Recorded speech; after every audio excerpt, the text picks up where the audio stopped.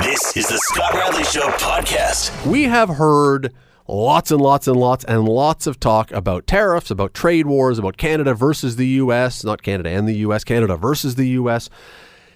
We know that President Trump slapped some tariffs on some Canadian goods, and Prime Minister Trudeau responded by slapping tariffs on some American goods. And then there's people off in the peanut gallery going, stick it to them. Keep going. We got to show them we're not going to take it. Way to go, Prime Minister. Way to stick it to them. Well, the question becomes, is this really a good idea? Does Canada have any chance whatsoever if we were to get into a full-blown trade war with our partners to the south? Let me bring in a voice you know very well who happened to be walking by. He was in the neighborhood, and so we said, come on into the warm studio and join us live today. Marvin Ryder from the DeGroote School of Business. Thanks for coming in. Glad to be here. It's so rare to have someone say, I want to come into the studio rather than do it by phone. We're thrilled to have you. We may not let you leave here tonight. We may take you hostage and just talk business for the next 2 hours. As long as you have a therapy dog, I'll be okay. We'll get to that later. It is fun, of course, to think about sticking it to the big bad Americans and and being the little brother that will stand up to them. But is this a good idea in any way for us? So let me come at this in a couple of ways. Let's start with the person who Donald Trump truly is mad about, and that's China. So if we go back a few months ago, Donald Trump put $5 billion of tariffs, or tariffs on $5 billion worth of Chinese goods. The Chinese, without blinking, immediately copied that and put another $5 billion on. So about a little over a week ago, Donald Trump announced $50 billion. They responded again before the day was out with, well, we'll match you another $50 billion. So now he has said $200 billion. And China says, okay, if you want to keep playing this game, we'll up the ante. Now, why is China doing this? China feels that they cannot back down. In Donald Trump's world, if he challenges you and you acquiesce, you're a loser, he's the winner. That's his very simple world that he lives in.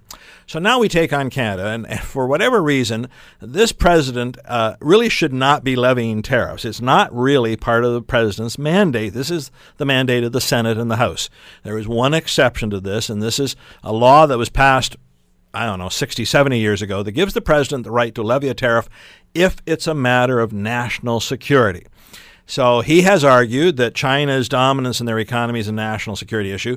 And then he says that it's national security with Canada. Now, yes, it's true that we have a little trade surplus with the United States, measured in single billions of dollars. With China, it's $100 billion. How are we in the same boat? But anyway, regardless, he said he was going to put a tariff on our steel and aluminum. He delayed doing that. He gave us a couple of chances. And then because we didn't have NAFTA sorted out by June 1st, he said, all right, you're getting the same tariffs, you evil Canadians. We did everything we could to try to convince him and others of it. We're still doing that. Chrystia Freeland went to the Senate. They're having a hearing on these things, and he's saying he's overstepped his authority and they're wrong. But we can't just talk. We've got to act. And so at the G7, after Donald said, well, maybe we could do some things on NAFTA, he assumed that would stop us from retaliating, and we are going to. So to your earlier part, we haven't actually put them on yet. It's going to go very appropriately on July 1st, Canada Day. We're going to match him. And now the question is, where does he want to go next? Will he stop? He has said that he might put 25% tariffs on auto. Now, I'm setting all this up because you can't just sit back and say, well, okay, that's all well and good. What is it going to mean for our economy? If it stops, for instance, with aluminum and steel, there's a little impact, probably like a 0.1% change in the growth of our economy. We'd weather it okay. A little rough here in Hamilton because of the steel industry, but as Canada, we'd weather it okay. If it went a little bit further, okay, maybe 0.3%. But the biggest thing, and this came from Scotiabank on the weekend, they modeled a scenario where not only do we not have NAFTA, but he puts a 20% tariff on all Canadian goods, including oil. At that point, the Canadian economy would fall back into a recession in 2020. And our economy would shrink by about 1.8%.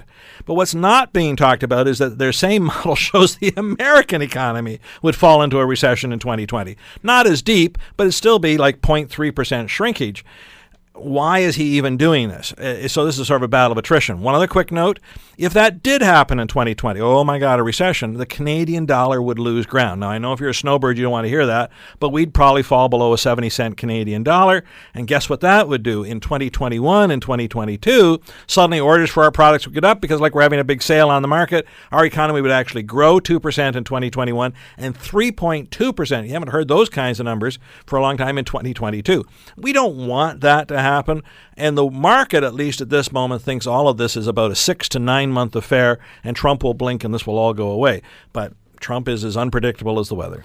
But if Justin Trudeau, and we've got 45 seconds here, if Justin Trudeau pushes this really hard, we are more at risk, are we not? We are the smaller economy. We are the smaller economy. 10% the American economy, and we rely more. We're both on each other's number one trading partner, but we rely on them more than they rely on us. The risk to us is much higher of a full-on stare down. Absolutely, but I don't see any other choice. In Trump's world, if you blink, you lose. Yeah, and here's the thing. The National Bank of Canada put out a map this week, and it was a model of a map showing state by state, province by province, what percent of each's economy is reliant on cross-border stuff. Ontario, I got to read this. The highest state was 14%. That was Vermont. The lowest province was 14%. Ontario is 49%. Mm-hmm. We are heavily reliant on making this happen. And that's the auto industry. You're listening to The Scott Radley Show. Weeknights from 6 to 8. Only on 900 CHML. In studio with Marvin Ryder from the DeGroote School of Business, freshly back from Portugal, laden with probably meat on a spear and nice port, red wine. And port wine. Lots of port wine. Yes, it must have been a good time. It was. I had not had port before, and I can just say to anyone who's listening, it's wonderful as an after-dinner drink. Don't try to drink port during the meal. It's too rich, too sweet. But afterwards, just to finish it off, lovely. Yeah, get the gout going with a whole lot of port during the meal. We are chatting about trade wars because there's a lot of talk about whether Canada should be staring down the States, should be acquiescing, should be giving in, should be holding our ground. What should we be doing, and what happens if we do whatever we do? And just before the break, we were chatting about the reality that Canadian provinces are much more reliant than U.S. states are on the cross-border trade. And Marvin, I wonder if that means that essentially we are sitting ducks, that we don't really have any leverage in this, that ultimately we are going to have to blink. Well, that's a very good question. Do we have to blink? So at least in this early round, I think Justin is absolutely justified to match. Don't go beyond. Don't insult the man. But if you put $5 billion on us, we'll put $5 billion on you.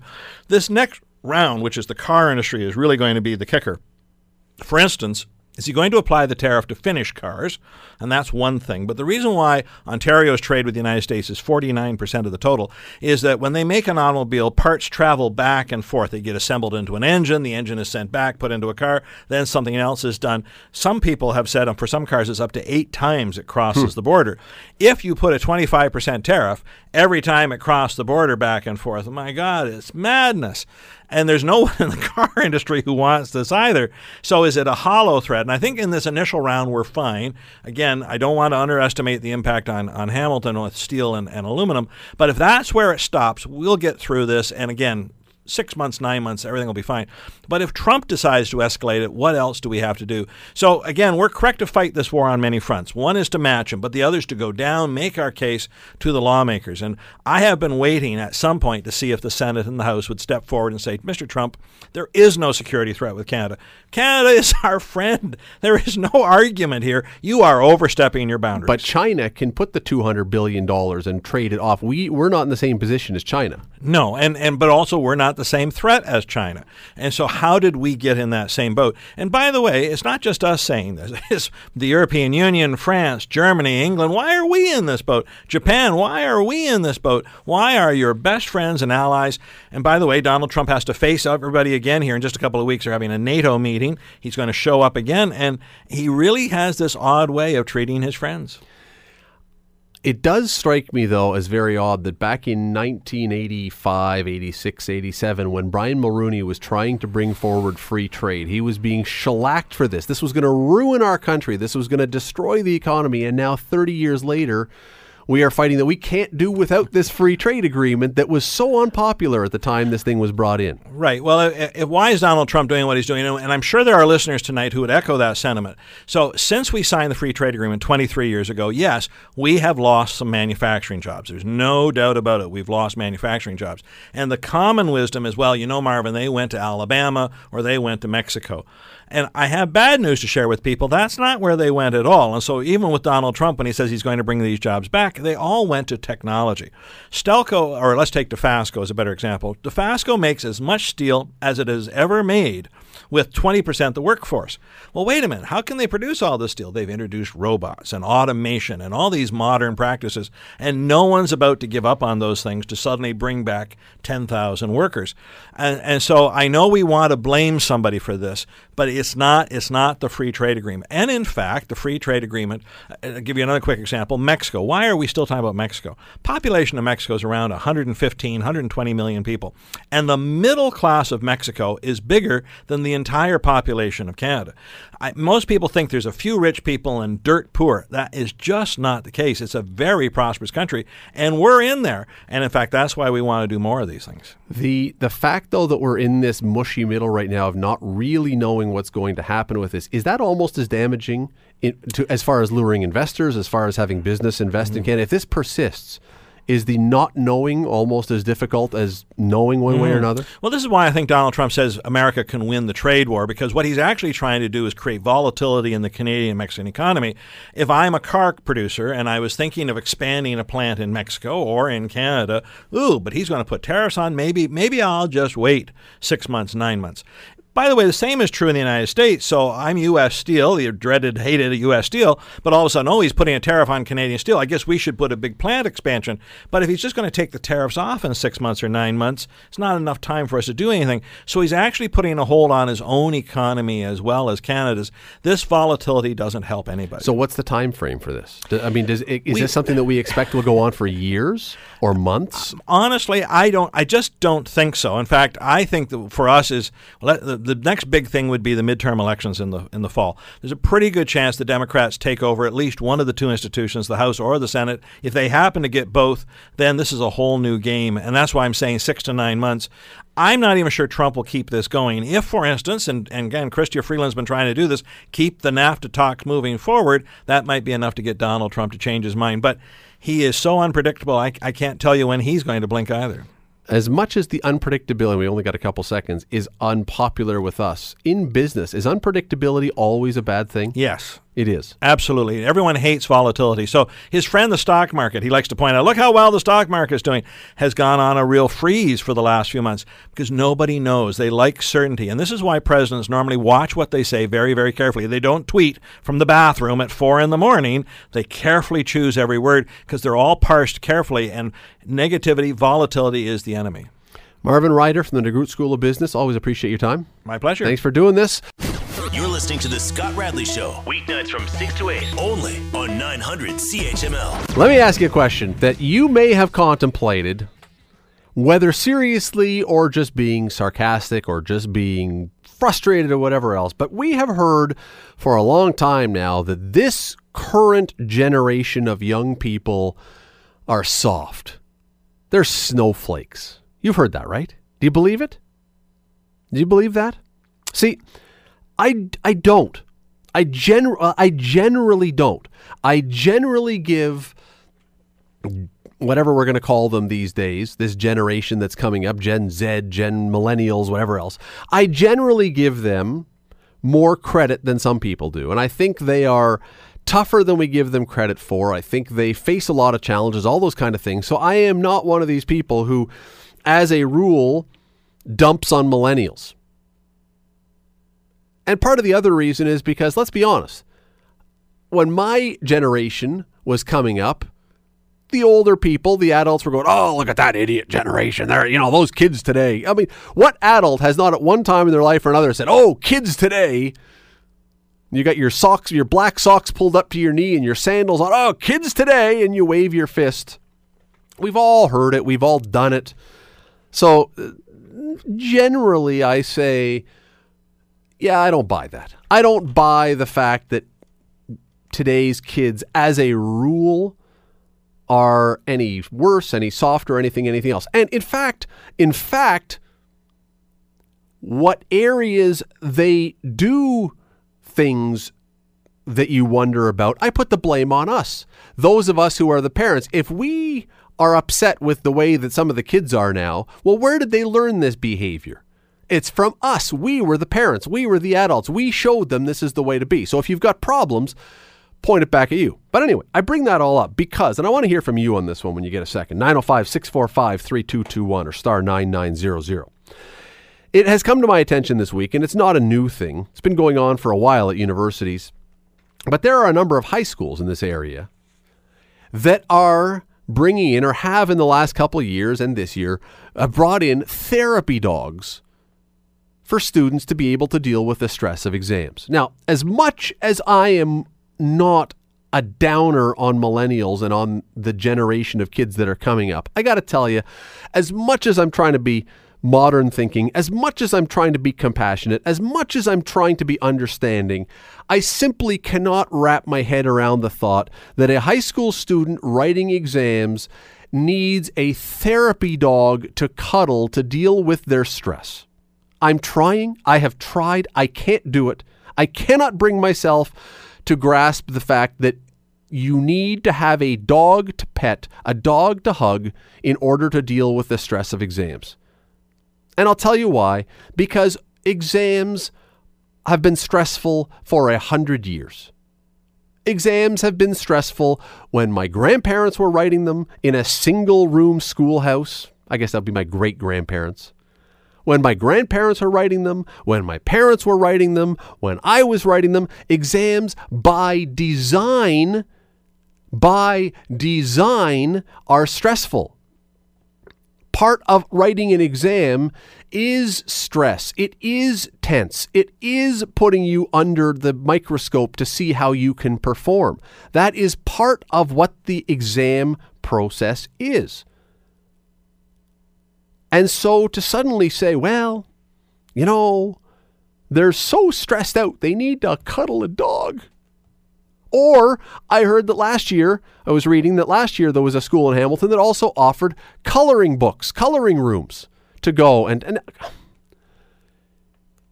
I'm trying, I'm really trying, but what it sounds like rather than helping is we are infantilizing our students. We've moved them from youths, from babies to infants, to toddlers, to young people, to high school students, and now we've crested the hill and we're going to go right back down. We almost got to the top. It's like a Phil Mickelson putt from the weekend. It almost got to the top of the hill, and then it rolled all the way back down again. I'm sorry, I am trying, but this is ludicrous. And there will be those who will say, you're missing the point of therapy dogs. Well, first of all, to clarify the point of therapy dogs, I have a good, close personal friend who has a son with autism. Not mild autism, a pretty severe case of autism.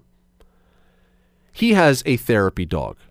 It has done immense wonders for him. That is not what I'm talking about. That is not at all what I'm talking about. I am not talking about a person who has a significant special need that would require those kind of dogs, those kind of therapy tools. That is an entirely different story, and I support that 1,000%. And those tools, a dog can do amazing things for people of various, as I say, different special needs. I am talking about high school students, and let's be honest, Marvin Ryder was just in here. Therapy dogs are all over at universities too. All over the place. Universities are bringing in therapy dogs. They're bringing in flocks of therapy dogs. There are herds of therapy dogs at universities so people can deal with stress. Now,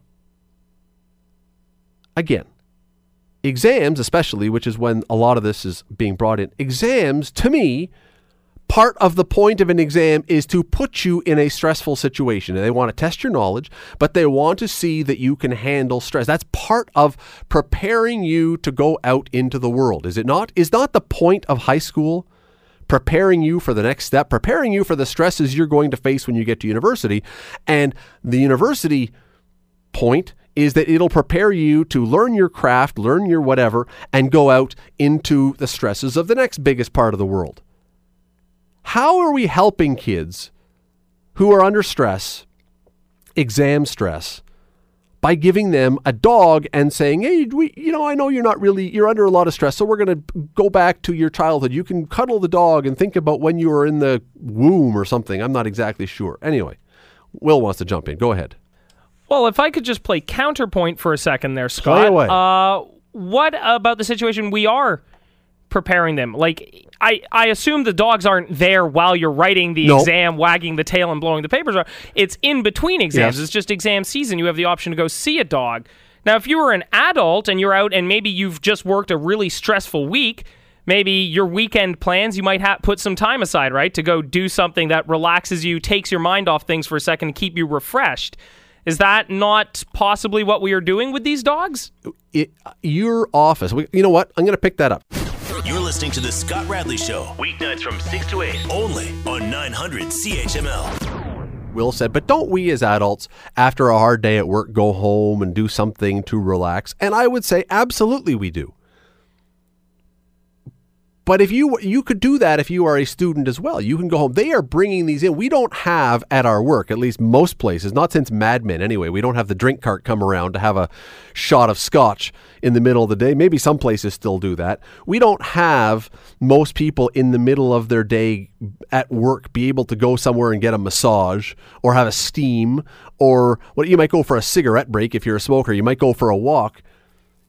But it seems to me that there's two issues at play here. The first one is that if we are thinking that these therapy dogs are really, let me back up. We either believe that these therapy dogs are needed for these kids, and this is a real big help, which to me would suggest, I think that we really are setting very low expectations for the students. We're saying to them, we don't think you're capable of handling this kind of stress. Again, it's adults bringing these in. I don't think it's the kids who are demanding the therapy dogs. We as adults are saying, you kids are so soft, so stressed out that we need to help you. Well, I think, again, I don't believe that. But if it is, here's the other problem. If that's the case, if something from the time I was in school, from the time Willow was in school, if we have now done something that has changed the way kids are living, the way kids are being dealt with, if we now have a situation where kids are under so much stress that they cannot deal with the everyday ravages of life. If we have created a system in our society that would not make it possible for students on a daily basis to be able to get by, that things are so stressful, and I read somewhere that something like 40% of students feel like they are, and not just in Hamilton, across Canada, across the States, are feeling immense or intense stress. If we have done that, then we're missing the point by bringing in therapy dogs. The dogs is just treating a small symptom. We should be going after the root cause. This to me is missing the point entirely. If we are creating such terrible stress for our students, and we may be, don't bring in dogs and pretend this is going to be the answer. Fix the system that has created this much stress on our students, if that's what the case really is. But if that's not the case, if exams are the same as exams always have been, which have always been stressful, I'm sorry, but your grandparents and your parents and everyone else has been able to get through the exams. It is stressful. That's part of the experience. I don't know that we need to have canines around for you to cuddle. But I go back to my point. If the argument is that now, because of pressures of university, pressures of life, pressures of millennial life, pressures of not having jobs, pressures of housing, pressures of money, pressures of broken families, pressures of this, if all of that is mounting on the students, if all of that now is bearing down on 17-year-olds, 18-year-olds, 19-year-olds, that they legitimately are looking at life and saying, you know what, this is too much. This is just too much. I can't deal with this. And if that is legitimately at a different level than everyone else has been for generations before them, you are simply obfuscating the problem and hiding the problem and putting a Band-Aid on a cancer by bringing in a therapy dog rather than saying, hold on, stop everything. If we've got this level of stress, a dog is not the answer. The answer is to solve and repair the situation that has led to this amount of stress. How do we fix it? I'm not entirely sure. Do we spread out the exams more? Do we have a few fewer teaching days so you have longer time between the exams so you can study? I would presume that those within the education system would know where the stresses are, would know what's causing the stresses, would be hearing from the students. I'm not being facetious. Would be hearing what is the trigger for those immense stresses, and presumably the guidance counselors, the teachers who were writing those exams a generation or two ago would be able to look and make an actual distinction and make a determination if things are really different or if they are simply the kids are having a harder time dealing with it. And if they are truly different, let's adjust, let's make changes to what the bigger issue is, not just do this and pretend that we're somehow solving something by allowing people after an exam to color in a quiet room with dim lights and soft music or hug a dog. I would say from what I have seen from the younger people I work with at one of my multiple millennial jobs, that does seem to be the situation. They do seem to be under even more pressure than my span of the generation, my corner of whatever this generation is. Okay, and if that's the case, and if I say that you're correct, then I will give you that maybe that is truly the case.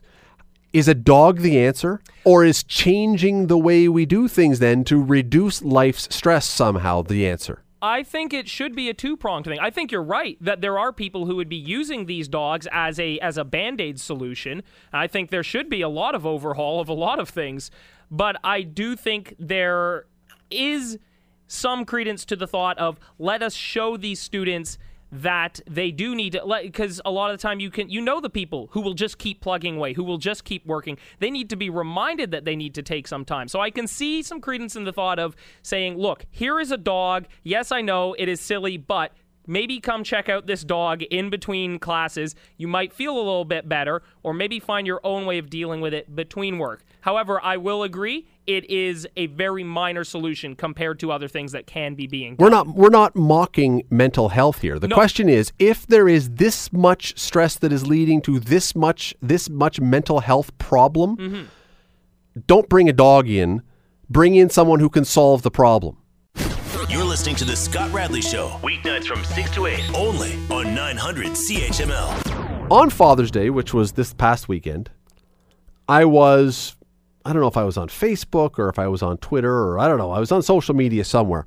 And I saw a posting from an employee here at 900 CHML, one whose voice you hear regularly if you listen to this station. Her name is Laura Hampshire.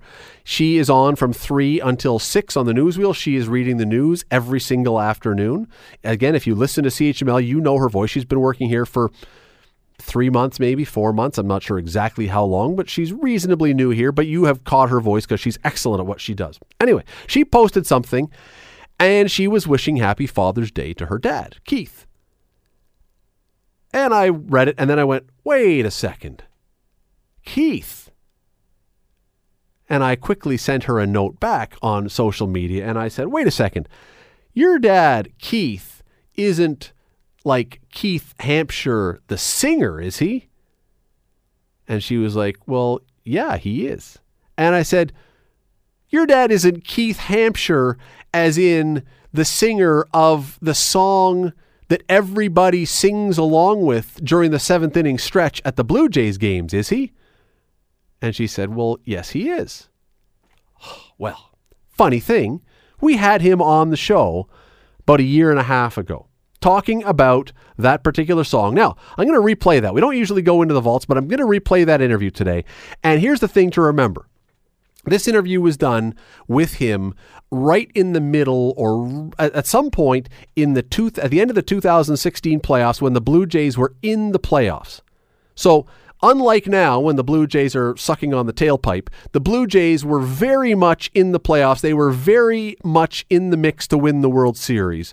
Everybody was into the Blue Jays. So if you hear a question and you say, Scott, you do know they are 15 games out of first place. Yes, I do know. This is a pre-recorded interview from a while ago, but I thought I would bring it back because it's a great story. And now that I know that there's a Hamilton/CHML connection, I thought, let's tell the story again of the song OK Blue Jays. Here is Keith Hampshire. If you've been listening to the radio for a number of years, you have probably heard this song once upon a time.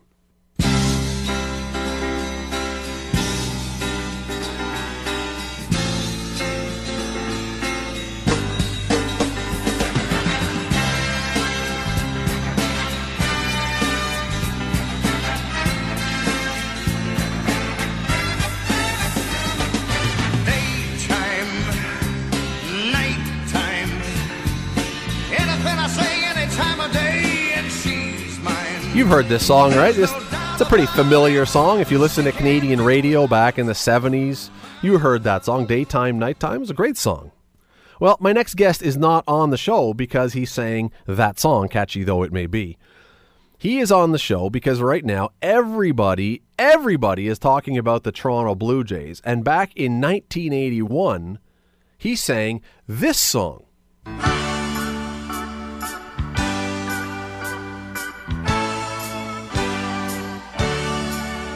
You got a diamond, you got 9 men, you got a hat and a bat, and that's not all. You got the bleachers, got them from spring till fall. You got a dog and a drink and the umpire's call. What do you want? Let's play ball. Is that a fly ball or is it a seagull coming in from the lake just to catch the game? It's the last inning, our guys are winning. Dave's put down a smoker, a strike, and you got no doubt. What do you want? Let's play ball. Okay, Blue Jays, let's play ball. It's so beautiful. That voice is my next guest, Keith Hampshire, who joins me now. Keith, thanks for doing this tonight. Well, you're very welcome. You are a man, clearly, of endless musical talents. You think? And I understand you did a whole bunch of commercial jingles, too, and ads and things like that as well. Oh, yeah. That sort of kept me alive after my recording career ended. How did you... Now, again, most people, I'm guessing, didn't really know you for OK Blue Jays. We'll get to that in a minute. But you didn't write this. How did you end up singing it? How did you end up stumbling into being the guy who is the voice of OK Blue Jays? Well, after my recording career ended, I decided to step away from the public limelight, or whatever you want to call it, and I decided to live an idyllic life on a farm north of Toronto and raise my kids and have a few horses and make a living doing radio and television commercials. And so I sang a bunch of jingles. I did a few voiceovers and did some theater and did some television. I did all sorts of things. But one day my agent called me with an audition for the Blue Jays song. And I guess an ad agency was putting together this song to go with a promotional video that they were going to pitch to different areas to try and drum up interest in the ball team, I suppose. And so anyway... So it was not planned. I went in an audition along with, 10, 20, 30 other guys, and I was the one they chose. So it wasn't planned that this was going to be the song that would live forever. It was just going to be to try and move some product. I think so, yeah. Yeah, Now, I think they were just trying to drum up interest because I guess back in the early 80s there wasn't a whole lot of interest. When I played the first song, Daytime, Nighttime, and then OK Blue Jays, I got to tell you don't sound like the same guy. You obviously have an ability to find the voice, I guess is the best way to say it, for what song you're singing. How did you decide on what you were going to do for OK Blue Jays?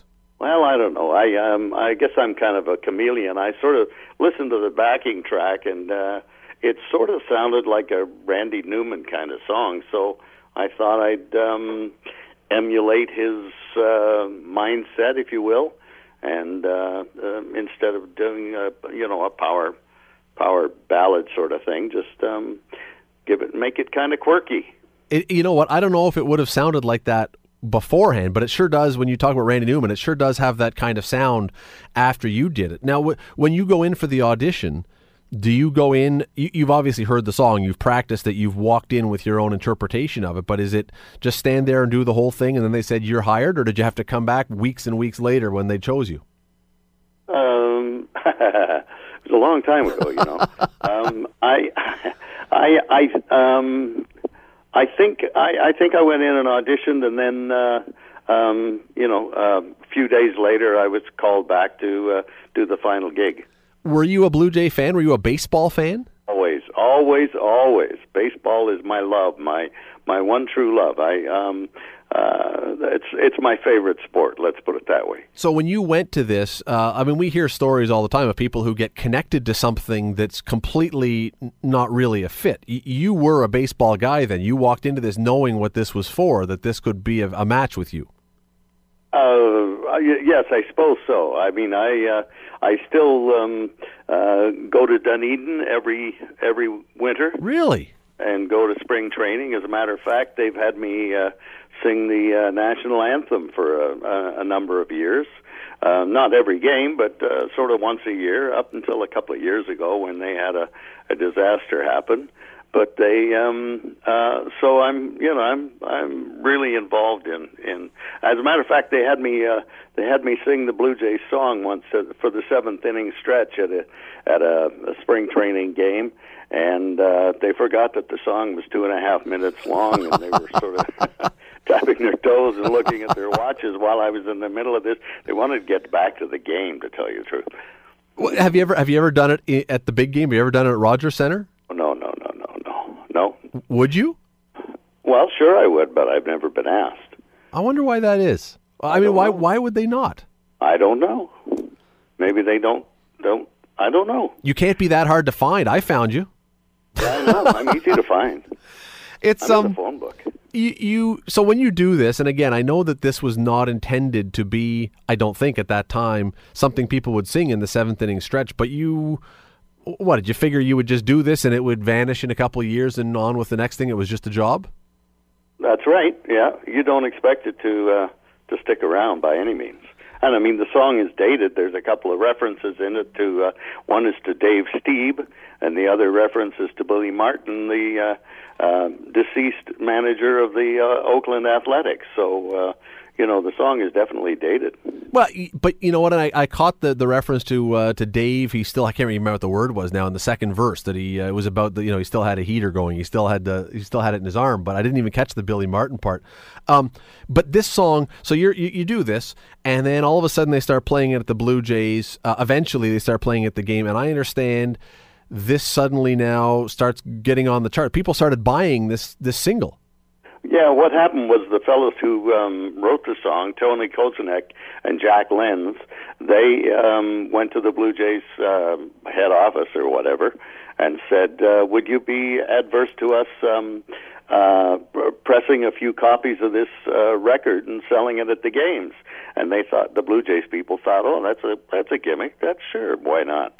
So that's how it sort of became a record and started getting sold at the games. And when actually became a gold record. Actually became a gold record. That's amazing. You're telling me. Did you ever get a copy of a gold record?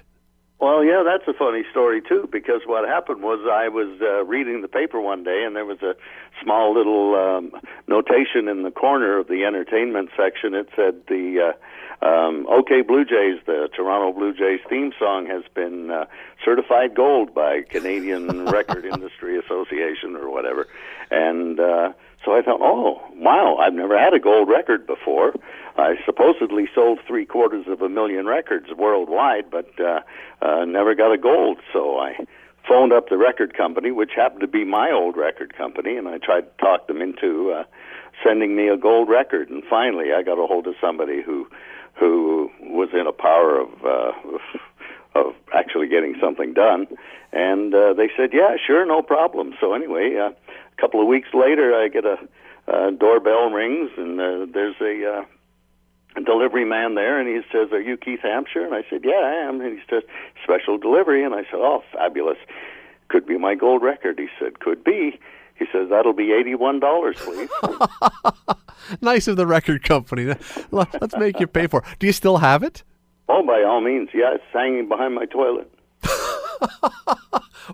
Why, pray tell, is it behind your toilet? Well, we don't want to rub people's noses in it when they come in the house. They just, if they have to go to the bathroom, then Okay, so people come out of the jaw and they've just relieved themselves and they've suddenly discovered that the person they're having dinner with is the guy who sang "OK Blue Jays." That's got to be something you'd want to start the conversation with, not when they come out and now they want to shake your hand out of the bathroom. No, we're famous in Canada, and anybody who's famous in Canada knows that you can walk down any street in any town and nobody's going to recognize you. So why would you rub their noses in it? Still, though, the fact that we are now, it was 1981, so I mean, you're 35 years later, and that people still know this song and probably know it better than ever, and you're talking generations now, Keith, of people who know, maybe not the entire thing, but, the first verse and the chorus. That's got to be pretty cool that that every time you watch a game, people are singing your song. Well, that's true. It is. It's a great feeling, and I love going down to the Rogers Center. Yeah, it's called the Rogers Center now. Yeah. My grandkids, and they sort of look at me at the seventh inning stretch and go, "That's you, Papa." And I said, "Yeah, that's me." Do you sing along with it when it comes on? Yep. And is anyone loud enough for anyone around you to hear? Sometimes, yeah. Has anyone ever caught on when you're at the stadium that's you? No. Have you ever told anyone? Yeah, with a couple of people who may have overheard my grandkids, but. What's the response when on those few times that someone has found out? What do they say? No, it's not you. So how do you prove it, or you just say, all right, well, whatever. If you don't want to believe me, that's fine. Exactly. Have you ever signed an autograph for it? No. Like really? I say, it's very easy to be famous in Canada. Yeah, you know what though? I put this kind of in the category in a lot of ways, Keith, with the Hockey Night in Canada song, with Dolores Claman, or with some other people who have written these songs, and they've just become part of the musical vernacular, part of the culture of our country, and we don't necessarily know the name of the person, but we sure know the music. Yes. It's amazing. This is an odd question, I suppose, because it has been 35 years, and when you hear, do you like the song? I love the song. I think it's a fabulous song, very clever. And I didn't mean it like that. My question is, almost everybody who is in some sort of performing career looks back at what they did and they find something that they wish they had done a little different or a little better when they were recording or performing or whatever else. Do you hear anything and you go, oh, I wish that I had done this or that? Or do you hear it and you go, you know what? No, I nailed it that day. No, I nailed it that day. Well, that's good. No, that's great. That's fantastic that you can do that, because if you didn't, that would drive you nuts for 35 years to hear what's driving you nuts. Well, yeah, but can you imagine some poor schmo who records a song, and sure, the song's a hit, and that's the only hit he's got, and then for the rest of his life, he has to sing that freaking song every night. Exactly. No, exactly. I'm going to sing that song again, and I've got to make it sound fresh and new, and yet make it sound like the original. Yeah, I can't imagine. When was the last time you sang the song? Completely. Has it been years, or every once in a while do you actually go into a quiet room and let her rip? You mean Blue Jays? Yeah. Probably the last time I sang it in completion was at spring training in Dunedin those many years ago.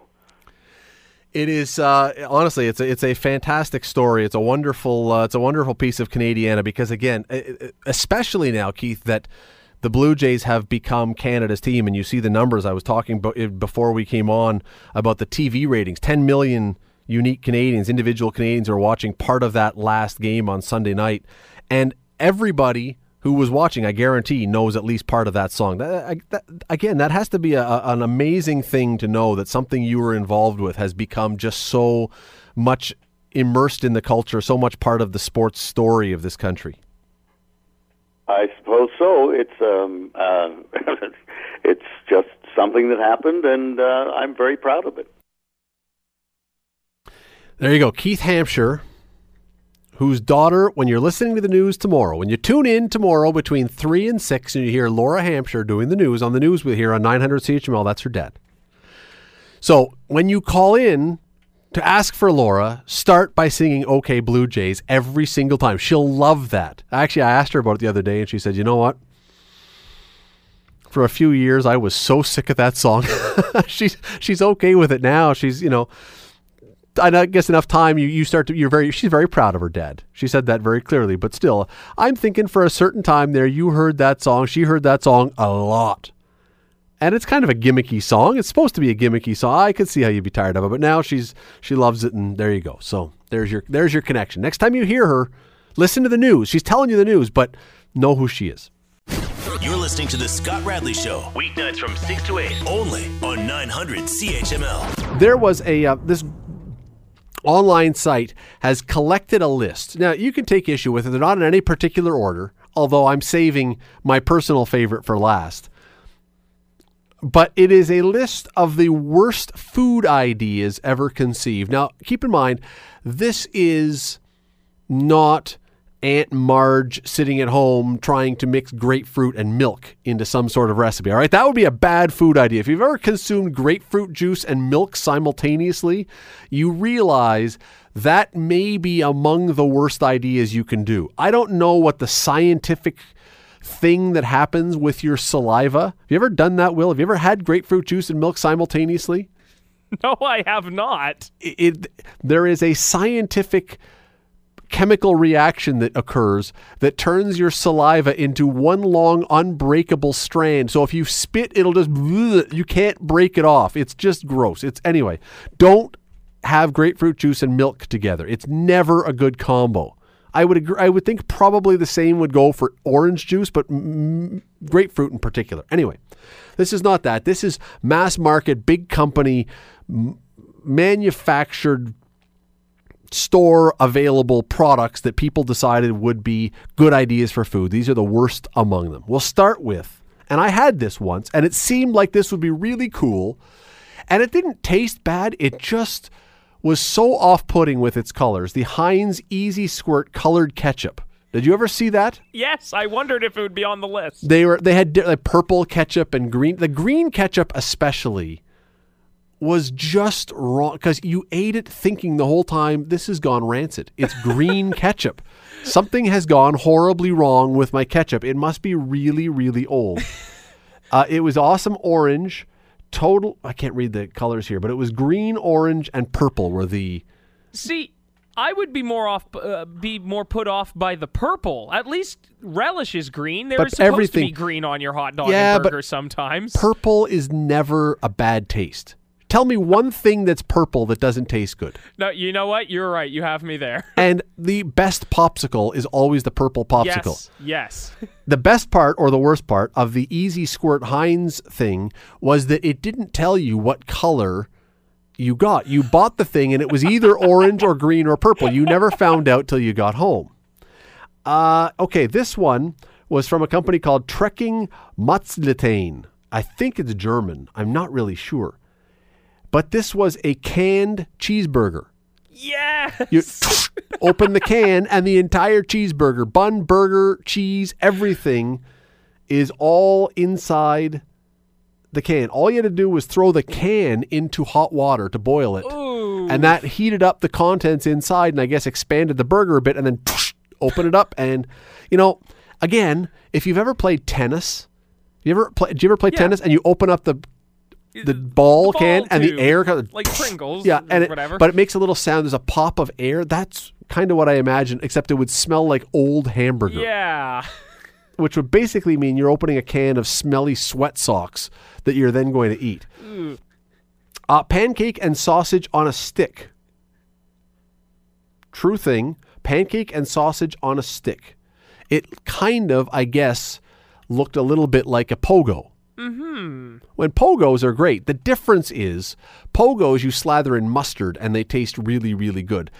And the mustard holds its place on the stick. This would just be syrup dripping everywhere. All over your hands and everything. Yes, it would just be syrup everywhere. What if they injected syrup inside of the pancake and sausage on a stick? That would be better. Kind of then like a McGriddle. Yeah. So it's got the syrup that's in the bun. Yeah, because I think otherwise I'm up for eating pancakes and sausages on the go. Maybe. It probably would not be the highest quality taste. No, and the next one, I am assuring you that you are going to be thrown off. At least maybe not. Maybe you're really into odd foods. Let's find out. This one was by Physics, Fizzix, not Physics, sorry. I spell really good when I'm writing. I'm a real good speller when I'm writing, not so much when I'm saying. Carbonated yogurt. Oh! Uh-huh. I want to try some. I have to admit, I want to try some, but that sounds bad. Carbonated yogurt. Now, I don't think it probably would have affected the taste. No, it's the bubbly... The bubbly yogurt. And imagine now you're walking or running with your yogurt. You take it to school and it gets shaken up, and now you open it up and and now you've got like a pop, like a Coke that explodes. Now you've got yogurt everywhere. I had a bottle of Yop heat up once in the sun and then do just that. That's not a good thing. No. I don't think that would ever be a good thing. There was a company called Sweet Sue. Lovely name. You may know someone who was Sue and who was sweet. I mean, it could sound really good. However, they came up with something really disgusting. The canned whole chicken. Now, it wasn't so much, if you look at the picture here, it's not so much that the chicken was in a can. You just need a big enough can. You could put it in there. But it's keeping the chicken in some sort of state of non-rotting in the can. That would be the trick. So what did they do?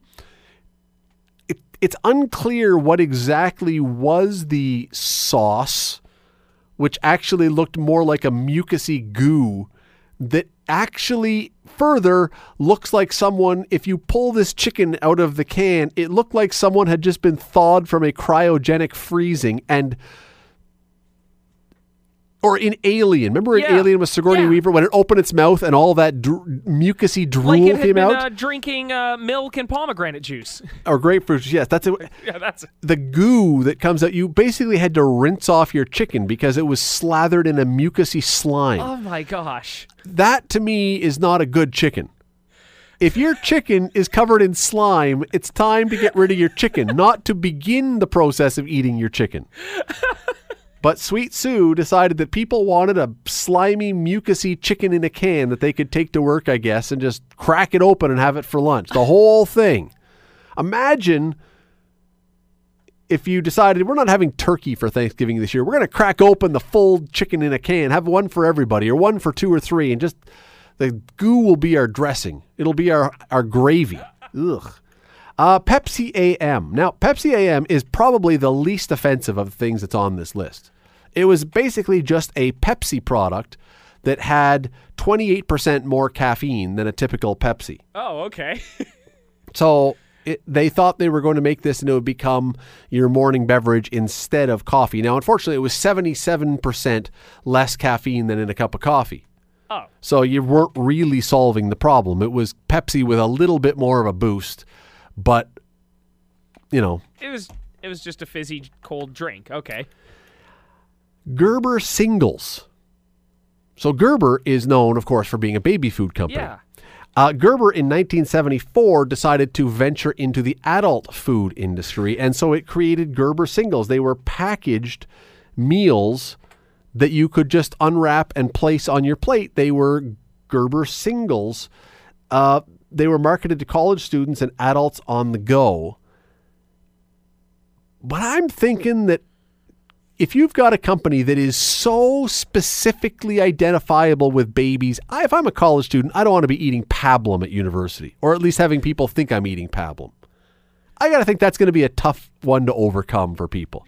Even if it's, Gerber whiskey, which would probably be a real difficult one to market since someone's going to confuse that and give it to the kid.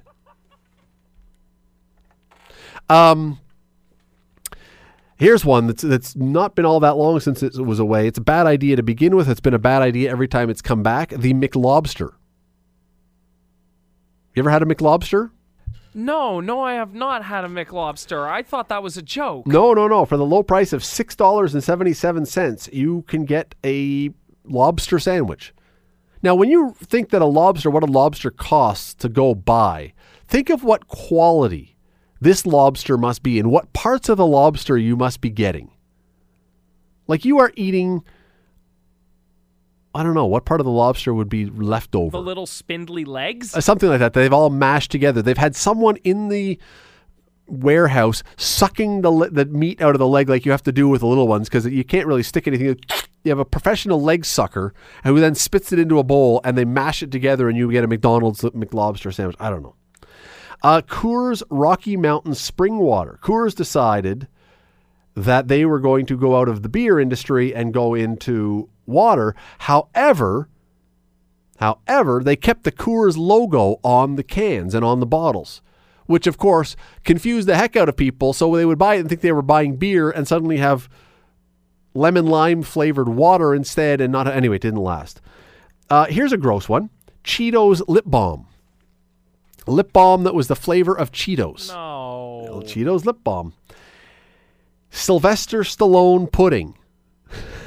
It's a true story. It was a high protein, low carb snack popular among bodybuilders. It was eventually discontinued because he was sued for allegedly stealing someone else's recipe. I don't know if he won or lost that lawsuit, but yeah. Lifesavers soda. So it's pop that tasted like Lifesavers. That can't be. How bad could that possibly be? It couldn't have been that bad. No, that does not shock me. Colgate kitchen entrees. So Colgate, known for its toothpaste, decides to get into the food industry in 1982 and basically had frozen dinner, frozen dinners. So you could mix that with your Gerber singles and have your toothpaste mixed in. Probably the dessert was flavored like toothpaste. I'm not really sure what it was. Where are we here? I can't skip over where is the really good one here? Oh yes, I have to save that one. Okay, New Coke. We know all about New Coke. That was a disaster. Celery Jello. Once upon a time, they actually had a celery flavor of Jello. Not so good an idea. Hula Burger by McDonald's. That was for people who wouldn't eat meat on Friday. It was grilled pineapple topped with cheese between two buns.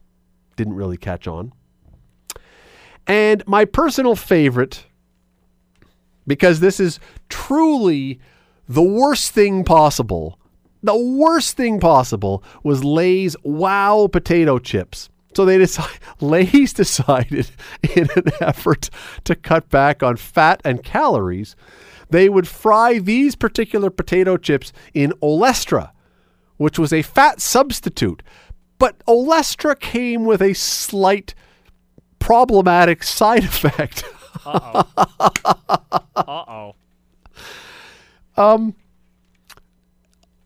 These chips were quickly discovered to lead to anal leakage. The FDA mandated that the packaging include a label to alert consumers they could experience abdominal cramping and loose stools. So now you're going to the store to buy potato chips thinking, these look great. I'm going to save weight. I'm not going to put on weight.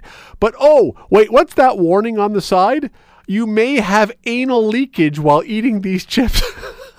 Don't venture far from the bathroom while eating these chips. They didn't last very long. It doesn't say whether they had any accompanying dip also with Olestra. Which, what a horrible product that would be. If they have to put a warning on there that things are going to be oozing out of you in the bottom regions, that is not a food that is probably going to sell a whole lot. Anyway, sorry, that cracks me up every single time. That is number one, yeah. Yes, the anal leakage chips, probably a very bad idea. Anyway, that's enough of that. Hope nobody was eating dinner. The Scott Radley Show. The Scott Radley Show. Weeknights from 6 to 8 on 900 CHML.